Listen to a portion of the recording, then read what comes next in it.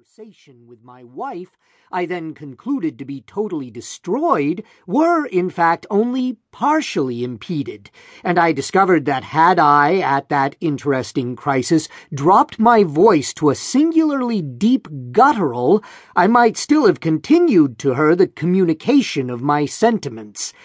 This pitch of voice, the guttural, depending, I find, not upon the current of the breath, but upon a certain spasmodic action of the muscles of the throat. Throwing myself upon a chair, I remained for some time absorbed in meditation. My reflections, be sure, were of no consolatory kind.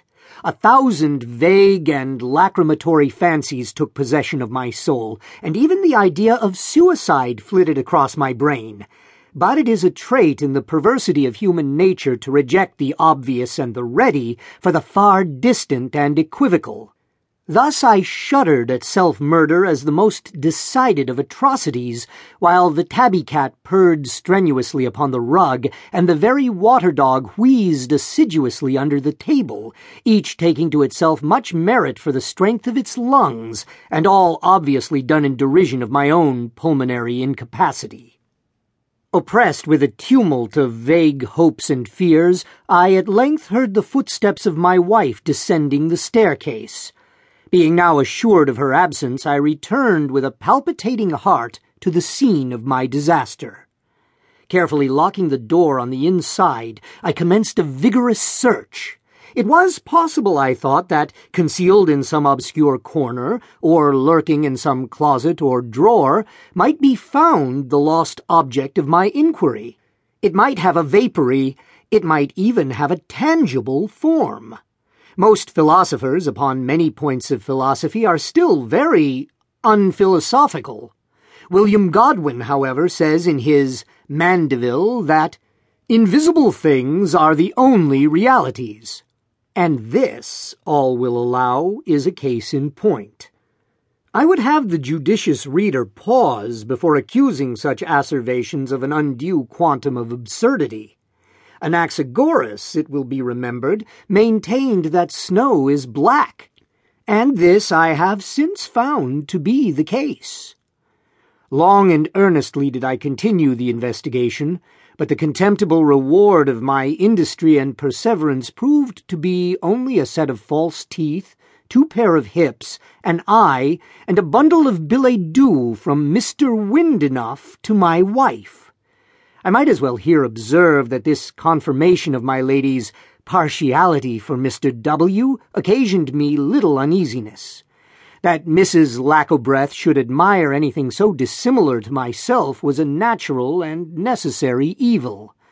I am, it is well known, of a robust and corpulent appearance, and at the same time somewhat diminutive in stature. What wonder, then, that the lathe-like tenuity of my acquaintance, and his altitude, which has grown into a proverb, should have met with all due estimation in the eyes of Mrs. Lackobreath. But to return. My exertions, as I have before said, proved fruitless. Closet after closet, drawer after drawer, corner after corner were scrutinized to no purpose.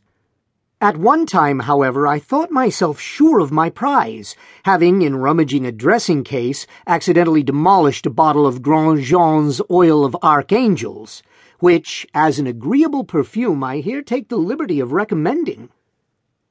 With a heavy heart I returned to my boudoir, there to ponder upon some method of eluding my wife's penetration until I could make arrangements prior to my leaving the country, for to this I had already made up my mind. In a foreign climate, being unknown, I might, with some probability of success, endeavor to conceal my unhappy calamity, a calamity calculated even more than beggary to estrange the affections of the multitude, and to draw down upon the wretch the well-merited indignation of the virtuous and the happy. I was not long in hesitation. Being naturally quick, I committed to memory the entire tragedy of Metamora.